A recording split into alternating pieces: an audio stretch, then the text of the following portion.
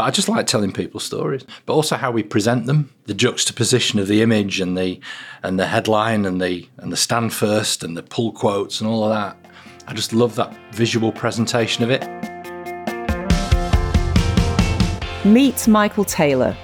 Michael is a journalist who spent years working in the heart of the business world in Manchester. In the noughties, he was the editor of the North West Business Insider. I've known Michael for years, and it's been really interesting to see him evolve through different careers, including politics and academia. He ran as a Labour Party candidate in the local elections in 2015. He's also written an academic thesis on Manchester. Michael says he always knows when it's time to move on. But what about knowing when to go back? You'll hear about that and more in this episode. So we recorded this interview a few weeks back, and before it hit the news that Lawrence Jones, the well-known UK fast businessman, was jailed for rape and sexual assault. And that's a story that's been rumbling for a long time now. We don't comment on that story in this interview, but the theme of misogyny in business runs through this conversation. Michael ran a piece in Business Desk that resonated with hundreds of people, and reading some of those comments really did trigger me. I share some of my own experiences throughout my business career, and whilst it's true that things have changed, clearly there's still so very far to go. I know from my work with Greater Manchester and Manchester City Council and the business community that I know today that things are very, very different. I believe that everybody has a right to go into their working environment and be respected no matter their background, their age, their gender, their sexual orientation, their ethnic background. And for many years, when I started my career, that absolutely was not the case. So we still need to call out the behaviour. We still need to have those tough conversations. We need to never be complacent.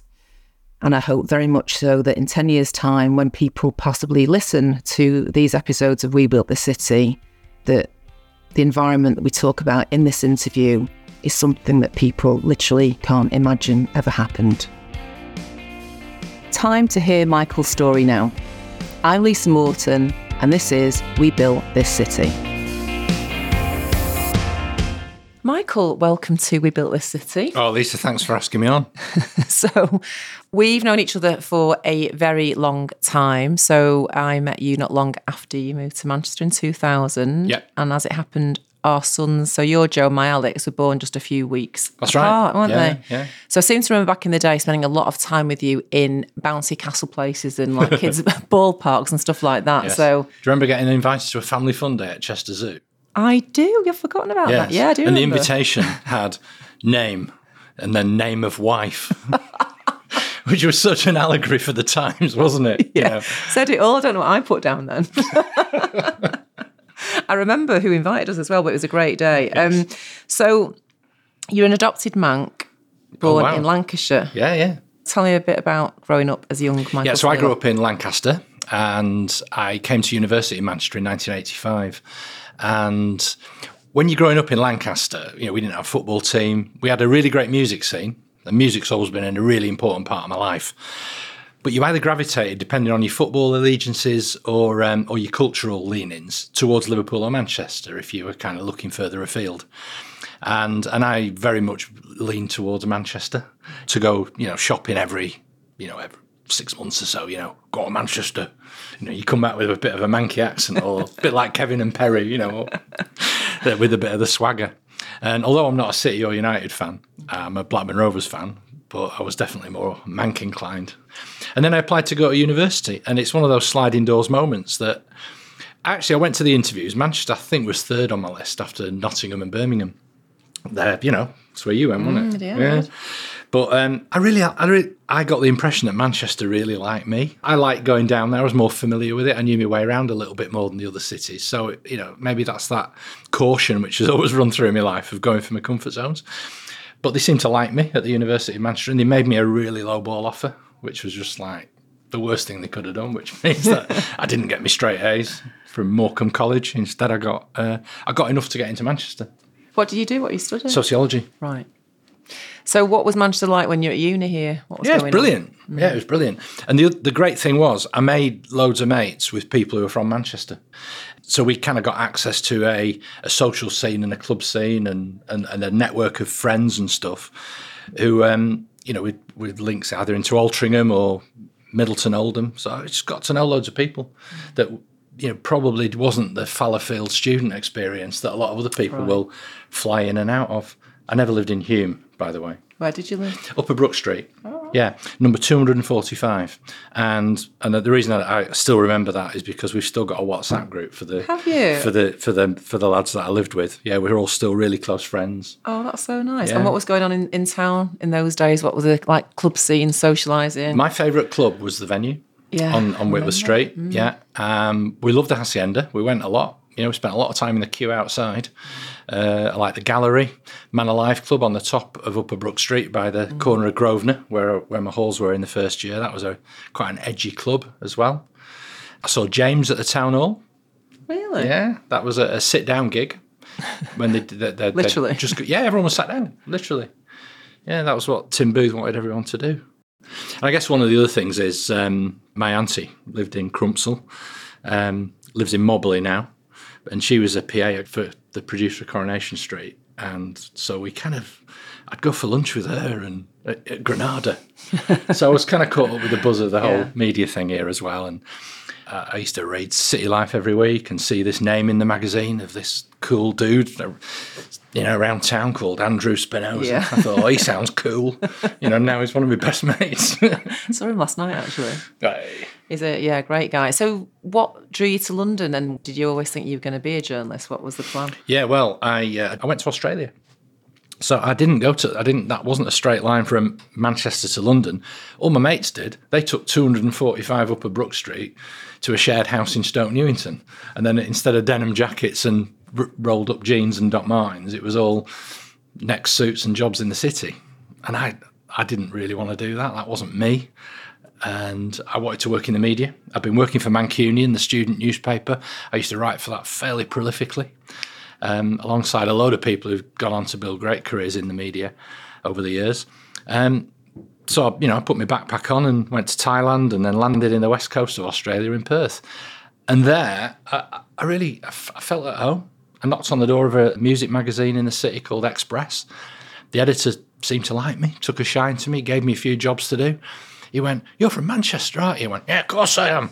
He said, "Oh, this is where it's all but house music and dance music." And it was the beginnings of it. So it's just time and a place. So I made a name for myself, effectively chronicling a music scene. So there were DJs, all my mates were involved in that scene. One of them went to 5 years in prison as a result of his involvement in that scene, but we won't go there. And I felt really involved and in touch, and I made great friends. And then one of them asked me if I wanted to be involved in the launch of another magazine off the back of it. And I just think compressed into that 12 months of living in a city on the other side of the world, I've never forgotten the friendships I made, the welcome I got. And I thought, this is what life's like in the big, bad, real world. Yeah. And then I came back to London. I could have gone back to Australia and gone and done a postgrad journalism course at UWA in Perth, but I didn't. I got a traineeship at EMAP, which is business publishers in London. I wasn't really happy doing that to start with, but I look back now, and actually it was an epiphany, because a lot of the sort of stories I've been writing about in the music press in Australia, you get 15 minutes with a band no one's ever heard of. But when I started work on this tech magazine in London, you're getting your phone calls returned by the IT director of Johnson & Johnson or Midland Bank as it was then. And suddenly you've got access to power and influence, and you're thinking, well, actually, this business journalism lark ain't too bad. But it was really about finding an industry that was I was a bit more comfortable in than IT. Why was being a journalist so important to you? It holds responsibility, so how do you... I think I just like telling stories. I like... listening to people, using your ears and your mouth in the direct proportion, listening to people's stories, relaying them, but also how we present them. I even look back at the early magazines that I did, either football fanzines or Image magazine in Australia, and the juxtaposition of the image and the headline and the stand first and the pull quotes and all of that. I just love that visual presentation of it. It's much more difficult now working in a digital environment. But I just like telling people stories and presenting them. And so when you came back to Manchester in 2000, that was to edit Northwest Business Insider, which was probably the only business publication. It was the Bible certainly for corporate. We had cheeky competitors. At the time we did, yeah. And I had a really interesting and spiky relationship with the editor of a rival magazine who had been a predecessor at Insider, God rest his soul, a guy called Martin Regan. And we ended up sort of becoming a bit closer after I was leaving and I was on my tortuous 12 months notice period. We used to meet up and go for a walk and kind of just think, what was that feud all about? That was the EN magazine, wasn't it? Yeah. And Martin sadly died, and I found myself feeling like profoundly sad about that because I thought, here's a kindred spirit. Here's someone. We had this ridiculous feud that went on. He used to refer to me as the insipid Blairite who edits Property Magazine Insider. That's Martin. Yeah. And also, that's interesting because there was another pretender that came into the market, which is called Cranes, which really kind of rocked the boat, didn't it? And that was was that an American? Yeah, and that was another predecessor to me at Insider, Steve Browner, who was the editor of that. But Cranes was quite pugnacious. I think they went too far, if I'm honest. I don't think business people felt that they were on their side. There was sort of starting from the presumption that business people are at it, that they're all trying to hide something. I didn't. I came from a perspective of we're in favour of the region. I think it's important that any media at the heart of any community, be it a local place or a business community or a trade sector or whatever, polices the boundaries of that community. I'm all in favour of that, but I think they went too far. I don't think they had empathy with the business community, which is, I think, ultimately why they weren't commercially supported. And that's what you have to do. You have to perform a dance. And I'm sure there's lots of people who think that, I sailed too close to the sun at some point, and I was too cosy with advertisers. But in its heyday, it was a great time to be around. Yeah, I've got some back copies that are kind of you find in the odd box here and there that I've kept. And, it's interesting to see how many people have actually continued on that journey. You do 42 under 42 and you've done that for years, and people have continued to make waves and create influence in the city region, haven't they?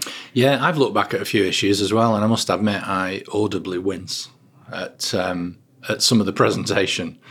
Particularly, not the design of it. I think we made strides. It was a journey, but the events that I used to do, the manels, all male panels, listen, that's lads property events, where I'd literally sit down with a sponsor and they're going, we want to get all the boys from Thingy to come along, and get all those lads, get the Halliwell's lads over, and you think that's the thing, isn't it? You go back to that decade, the first decade of the 2000s.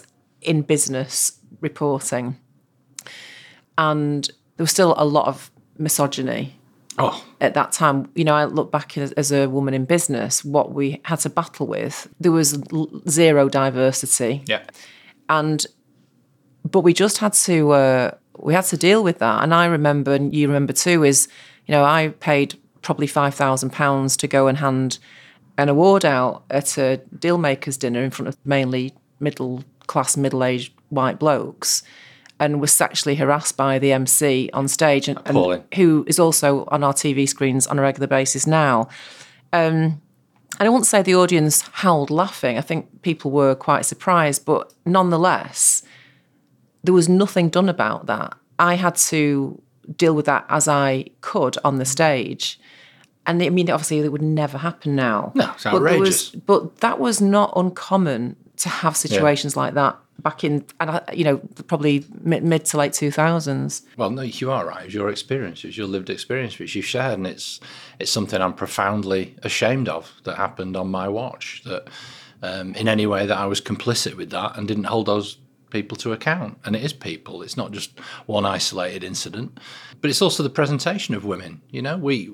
I think I was on a journey over that period. And I think certainly now, I've not run since I left that job. I've not done an all-male panel.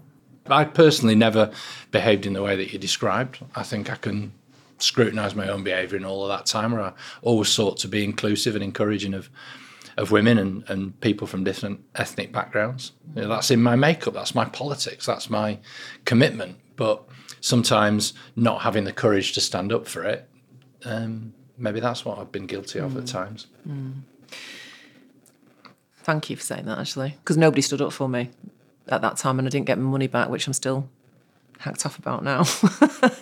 But having said that, Greater Manchester is an incredible, rich business community, but we do a lot of work. We've done a lot of work with the City Council. You've been involved in that, our year 2022, where we're trying to put young people at the heart of what we do, because we've seen this in business all the time. The experience or the work experience and the opportunities come to the nephew of John in finance, or, you know what I mean? So we're still seeing the same people. I took a wonderful new team member who'd only been with us for a few weeks. I took her to the Property Awards, and it's 25 years of the Property Awards.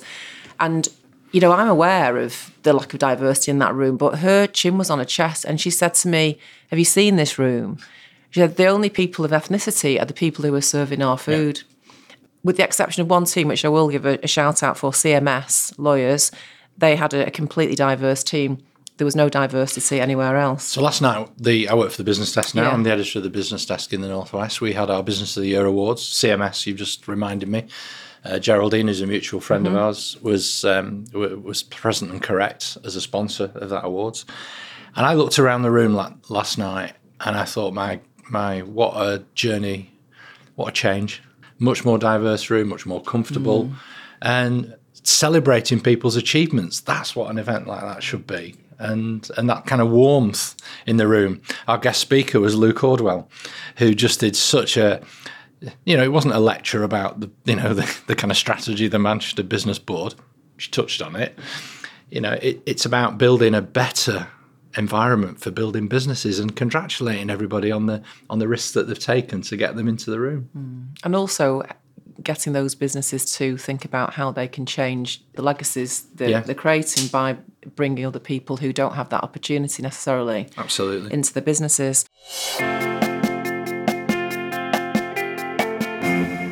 Let's just talk about relationships, because your career's been built on that. My career has. So what's your view on how you create great relationships that can make that magic happen? It's by behaviours, isn't it? People don't trust you and think that they have a relationship if you don't do a bit of give and take. You don't pay it forward occasionally. You do people favours.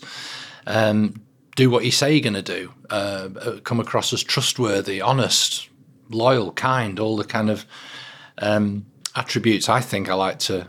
are my kind of non-negotiable behaviours. And if people see that you behave in an authentic and a trusting way, they'll come back and they'll do you favours and they'll give you the time of day and opportunities will present themselves. Like coming on this podcast. Finally. Who in your lifetime or your career have been important to you? Who would you say that's really supported you or been a mentor or been there for you when you've had a tough time? Yeah, well, my biggest mentor and my best friend is my wife, Rachel. We've got an incredibly strong relationship. She supports me in everything that I do, picks me up at the lows, supports me at the highs, and I couldn't have done anything that I've done in my life, raising our blended family together. Obviously, the centre of all of that, but also what we've done in our careers as well, and the journey she's been on as well. We worked together. And then she went in to study it and got a degree, retrained as a teacher, something she never had the opportunity to do when she was younger. And, I saw the transformative potential and the standards that were far higher for her doing a degree than when I did, it seemed. My God, education's wasted on the young, isn't it? and retrained as a teacher, was an amazing teacher. And now she's left that world behind, transitioned again, and is head of fundraising for Caritas, the social action arm of the Catholic Church. Incredible. Amazing work. So there's really a tribute. Important work, yeah. You've had a couple of forays away from journalism, but in really key roles. How would you compare what you were doing then to what you've come back to? I keep getting my head turned by doing other things. I needed to leave Insider in 2012. I'd reached the end of the road. I think many of my relationships there were completely broken, and I needed to just move on and do something different. I didn't know what that looked like. I didn't really even have the capacity to be a school governor. Do you know what I mean? Something that in my heart I would preach, and I would interview people and say what a legend they are because they give so much back to the community, and yet I didn't have the capacity to be able to do it myself in a really, really all-consuming job. So I just needed the time and space to do different things. There was 2 books that I wanted to publish and write and get off the blocks, which I did. I wanted to get into politics because, again, I don't think journalism is necessarily compatible with politics, and I ripped up my Labour Party card in after I'd arrived at Insider, because my constituency was the business community of the North West, who was interests I was there to defend, promote and advocate on behalf of. But, it's a long story, but in May 2015, for that election, I was Labour's candidate in my home constituency of Hazel Grove, which was an incredible experience. Yeah. One I don't regret, even though I knew I'd be on a hide into nothing, but I made the calculation when the previous candidate dropped out in a typically Stockport row about something nobody really remembers what it was about at the time. And I thought, right, I've got back involved in the party. I turned up to my first meeting and thought, I'll sit at the back and work out who everyone is. There was no back of the room. You're like eight people around a table. And so, 3 meetings on, I'm local government liaison officer for the local Labour Party, and they're saying, oh, would you like to be a candidate in the elections? It's like in the council election. And then when the opportunity came up to select a parliamentary candidate, the process kicked in, and I went, hold on a minute, now I'm really involved. I'm going to spend the general election campaign driving Toby or Ollie from London around while he earns his spurs. And that was what was on the cards. They were the kind of interest we were getting from blue-suited special advisors from London. Or I'll do it and get to know it and have a strategy and think about how we rebuild the party in, the kind of places where Labour should be represented. And there should have been an opportunity. And I'm actually quite flattered that we did so well. We increased by 50% Labour's vote, which I was really pleased with. We came third still. There was a prospect that we could have finished fourth because UKIP were rising. The Greens took 1,000 votes out of the market. So I was really pleased about what we did. And it's kind of it raised my profile in another world. It opened up lots of other opportunities.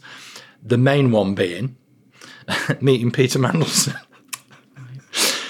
So my phone rings one day from a number I didn't recognise. I put it onto answer phone thinking it's someone complaining about dog mess in Bredbury.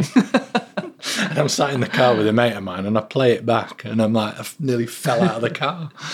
And Peter wanted a favour for something he wanted to do in Manchester. And we became quite good mates against all probabilities. What was the favour? He wanted to stand to be the Chancellor for the University of Manchester. Oh, right. And it's an elected position, right. So you had to stand for an election. So me and a mate of mine called Steve Connor and a guy called Nick Bent, who runs the Tutor Trust, and Abigail Shapiro, who runs that with Nick, we were his campaign team to become the Chancellor of the University of Manchester. And he lost to Lem Cisse. Yeah. Quite rightly. Yeah. I think Lem was a far better choice. You really enjoyed your time at MU, didn't you? Some of it. Oh, okay. Yeah. Which bits did you enjoy? Well, the reason, I wanted to leave in the end. I felt I sort of buried myself in the bowels of a bureaucracy.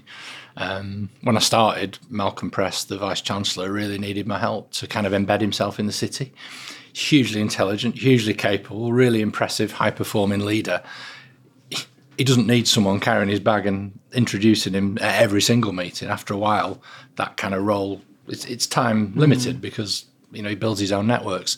So I then did a different role as head of regional affairs. I was just doing a lot of firefighting.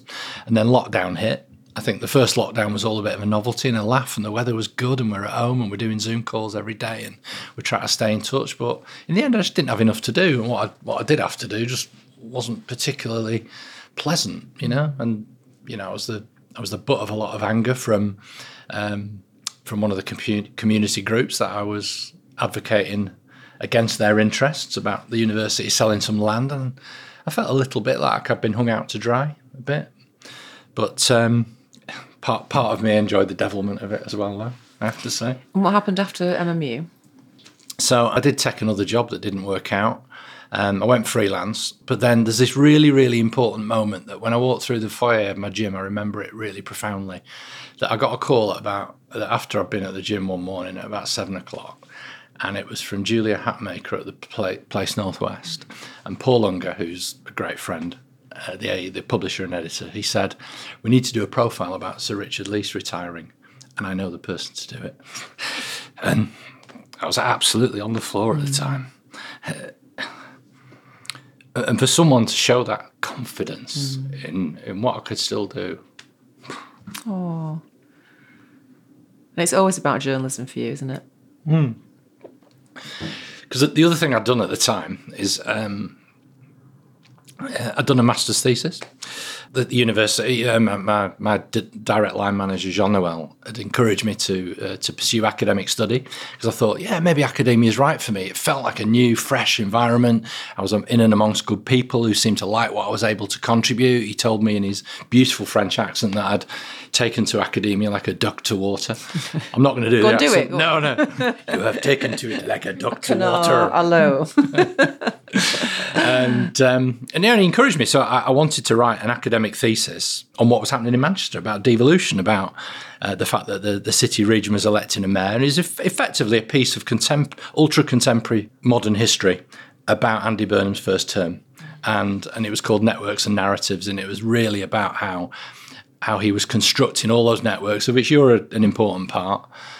But I used loads of really colourful imagery, like, when Andy Burnham strode in front of the library to the microphone wearing a North Face jacket. They were like, "No, you need to take that out." And I'm like, "No, that's colour, that's history, that's narrative, that's telling it."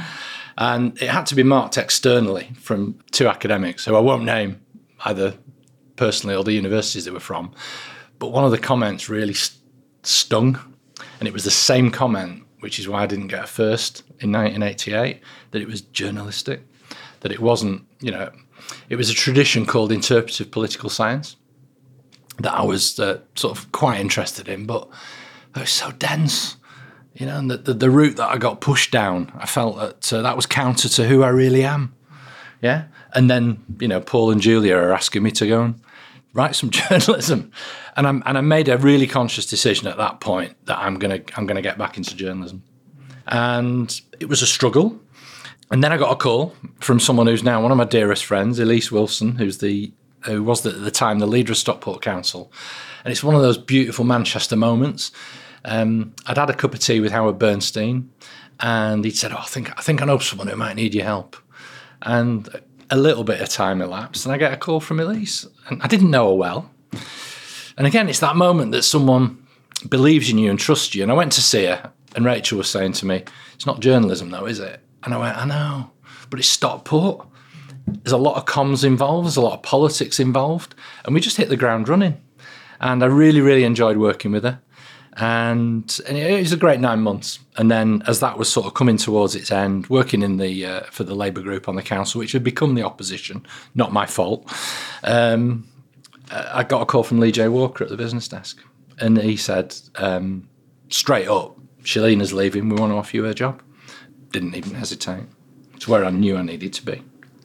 Absolutely. And do you feel just at home in that, being a journalist again? And I look back on your career, the last 23 years or so, and you've documented some of the biggest business stories of Greater Manchester, and you've championed some of the biggest business successes, also uncovered some of the biggest business blaggers, I suppose. Rogues and blaggers. Yes. And I've ignored some of them as well. Have you? Yeah. Again, that's another big responsibility in telling the stories, the tales of Manchester. So what reflections have you got on that? I mean, obviously some amazing people who've created great legacy, employed lots of people, and created a better economy for us, and then some of those other ne'er-do-well. So can you tell us a little bit of both sides of the tracks there? Yeah, I always kind of get attracted to characters. I like people with a great story to tell. I think journalism's actually about saying, not just recording what happened, it's also about explaining why it happened. I'm thinking, we analyse data now because we can see how many people read our stories. People like stories about people doing new things, they like stories about colourful personalities, but also describing, the environment and the scenario and the world that they're in. And I love doing that. I want to do more of that on the business desk. I want to revive the set piece, sit down interview. I love doing those. I love doing events. I like, seeing the whites of their eyes. We've got a series going on with a law firm called Field Fisher, where I interview people in front of an audience. I want to do more of those. The bigger the better, the more interesting and important people. So Reflections, I've interviewed 4 people on stage who've had films made of their lives. Oh, go on. Right. Cass Pennant, who's a gangster, used to be West Ham. He's been shot. He's got a film called Cass. Frank Abagnale, who was the blagger, who was played by Leonardo DiCaprio in Catch Me If You Can. Nick Leeson, who was played by Ewan McGregor in Rogue Trader. When did you interview him? I did an event in London for Access Pay, an event at the Barbican. That was great fun. Before or after the banking crisis? Oh, way after. Yeah, it was in about 2013. No, 2015, somewhere around that time anyway. And of course, the late, great Anthony H. Wilson. Did a couple of events with Toe. Toe. The reason for that, the Toe, is that because of that, the production? That's what you called him. That's one of our jokes. It is, I know. Well, the reason being because when we were watching the late night... The Other Side of Midnight. The Other Side of Midnight, and the production crew were clearly were drunk or having a laugh or something. And it started off with Anthony H. Wilson, and then it came up again, it was Tony Wilson. Then it was Tony. Yeah. And then it was Toe. And we were watching it live thinking, what is going on? I think we'd had too many bits Stella Artois that night, personally. But that film, 24 Hour Party People, I love it. It's great. But it's what Steve Morris from New Order calls carry on factory records. It's our view. And some of the quotes in that film, I've got to know, I sound like it's a ridiculous name dropper, but Frank Cottrell Boyce, who was the screenwriter on that, I've got to know him. And I asked him, so straight up, Tony Wilson never said, "This is Manchester, we do things differently here." He says, no, of course he didn't. That's a ridiculous thing. The real Tony would never have said that. He would never have quoted Fitzgerald. He would have quoted the Frankfurt School or Jürgen Habermas. But that was too weird to put in a film. So basically, the character in the film, 24 Hour Party People, is a mashup of Tony and Alan Partridge, played by Steve Coogan. But people still stick it up in receptions and on sides of buildings. And on the election manifestos, Mr. Burnham. Everywhere. But it was so funny because this morning I was interviewing Sacha Lord for an event, and he was telling us, and they rebuilt Hacienda like brick for brick kind of thing. And he was saying that they had a load of extras in the queue outside, supposedly outside the Hacienda. And he said they had to do the take of Steve Coogan, a.k.a. Tony Wilson, going to the front of the queue about a dozen times because some idiot in the queue kept going as soon as he saw Steve Coogan. Aha! Which is a brilliant story. Oh, innit. You've witnessed the change, as we all have, but you've documented that of the shift from having the seat of power, the benign dictatorship, as it's been referred to, with Sir Richard Leese and Sir Howard. Yeah. And that's transitioned now into what I think is a fantastic team of women, actually, with Bev Craig as leader, Jo Roney, and Becca Heron, head of regeneration. So, what's your take on that? Was that needed, or? Yeah, I think of Manchester much more in its broader sense. I'm really, really pleased, and it was a central part of my academic thesis, which probably nobody's read. I haven't. No. I'll be honest with you. I've researched. No, anyway, but my point about that is the accession of the idea of Greater Manchester. Yeah. Of course, When we think about London, we don't just think about the city and Westminster. You think of Camden and Hackney and even down to Croydon. I think we're getting towards where we think of Manchester as the whole of the borough. And I think Andy Burnham recognises that he has to have his reach as the mayor. He has to extend his networks.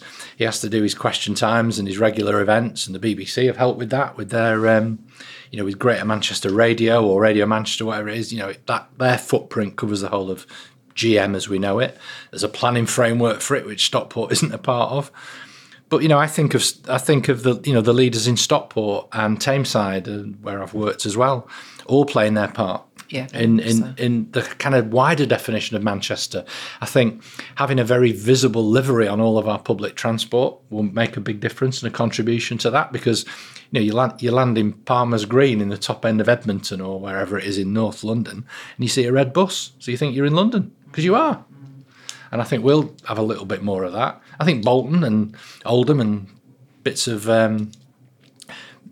Bury will always have their sense that they're Bury, and quite rightly too. But it is a constellation of towns that make up a greater city region that can project itself globally. You're obviously an incredibly creative person. You've had a podcast for 12 months now. I always remember reading your blog, Martha giving the pun. I know, the pun. I know, I got it. It went in. We have loads of dyslexic Canadian readers. Yeah.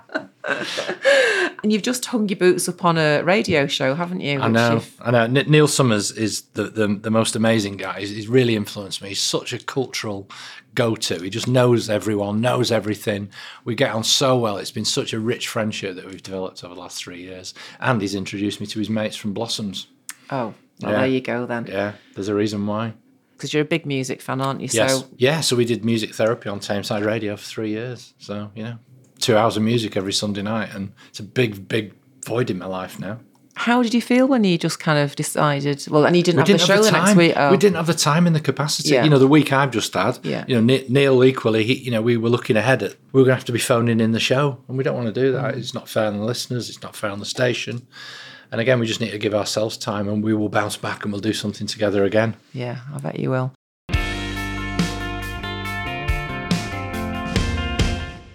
Quick fire round. Right. 2 Greater Manchester headline makers. Well, I think the Mayor inevitably is one at the moment. It's no secret I've got an ambitions one day to write a biography of the King of the North. Yeah. Oh, I didn't know that. Yeah. Right. Yeah. I want to spin my academic thesis into something that people will actually read and interpret. I've told him I'm going to do it, and every time he sees me at stuff, he's thinking, what's he writing down? I went to Ross McRae's leaving do last week from the GMCA, and Andy's, oh God, he's here again. And I turn up at meetings at Labour conference, and it's all going in. I'll do that one day. But I think amazing business people as well. I keep finding them all the time. I had a coffee this morning with a woman called Nikki Merritt, who runs a business called Quartus, and it's just like stops me in my tracks to think about the things that she's doing with her business. And we've got an event that we're going to be doing, really celebrating that world of corporate financiers, which was, as you know, so painfully such a horrendously macho environment, but we're changing it. That's great. We awarded Nikki with a Changemaker Award, and I think she and Beth Houghton at Palatine, they represent something really different about the kind of investment decisions they're making for the good of the city and the wider north, and we want to be really at the centre of that. 3 most interesting or unusual people you've interviewed. Interesting and unusual, or interesting or unusual. Frank Abagnale, fraudster who had a film made of his life. I'm going to repeat myself. Cass Pennant. How many people have interviewed gangsters like Cass? Yeah. What do you order at the Chippy? Fish chips, peas, lots of salt and vinegar. That's a ritual in our household. We get the kids back every Friday. Chippy tea. I know We've even got a this. WhatsApp group called Chippy Tea Crew, and we get them all back. Yeah. Goit Chippy in Marple. Is that the one? Oh, it's just brilliant. Amazing. Yeah. Greater Manchester's greatest business expo. That's also a good one. Well, I think you look around at the moment at JD Sports, right? It's an example, yeah? It's probably not the best one that I could come up with, but it's the only one I'm going to come up with. They bought a business that I liked called Oi Polloi, which is now closed down. Another moment to cry. But JD is now, it's going to have £1 billion worth of profit. You can't turn your nose up at that. And what are they doing? They're selling athletic wear. Yeah? Incredible story. It's got a new, multinational management now. It's run by a Frenchman who lives in the United Arab Emirates. But it's still headquartered in Bury. It's still JD, which is John and Dave from Mossley, who launched a shop selling trainers.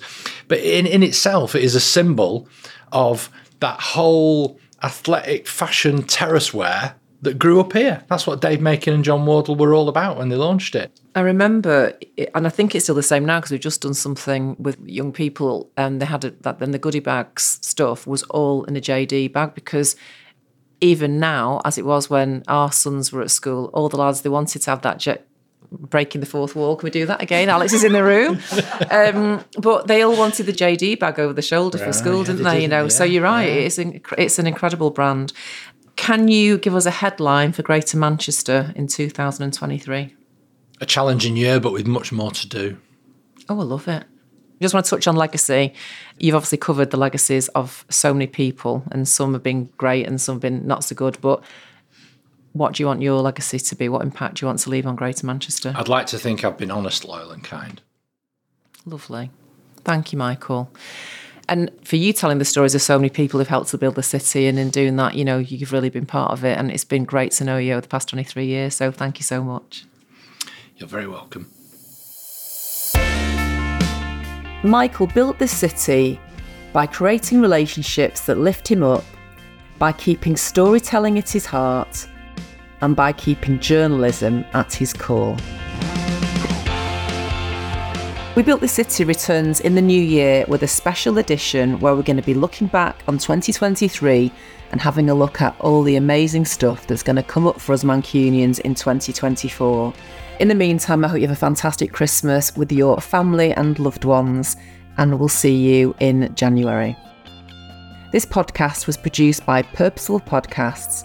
If you want to build a community around your business or your brand, please do get in touch with our amazing team through our website, purposefulpodcasts.com.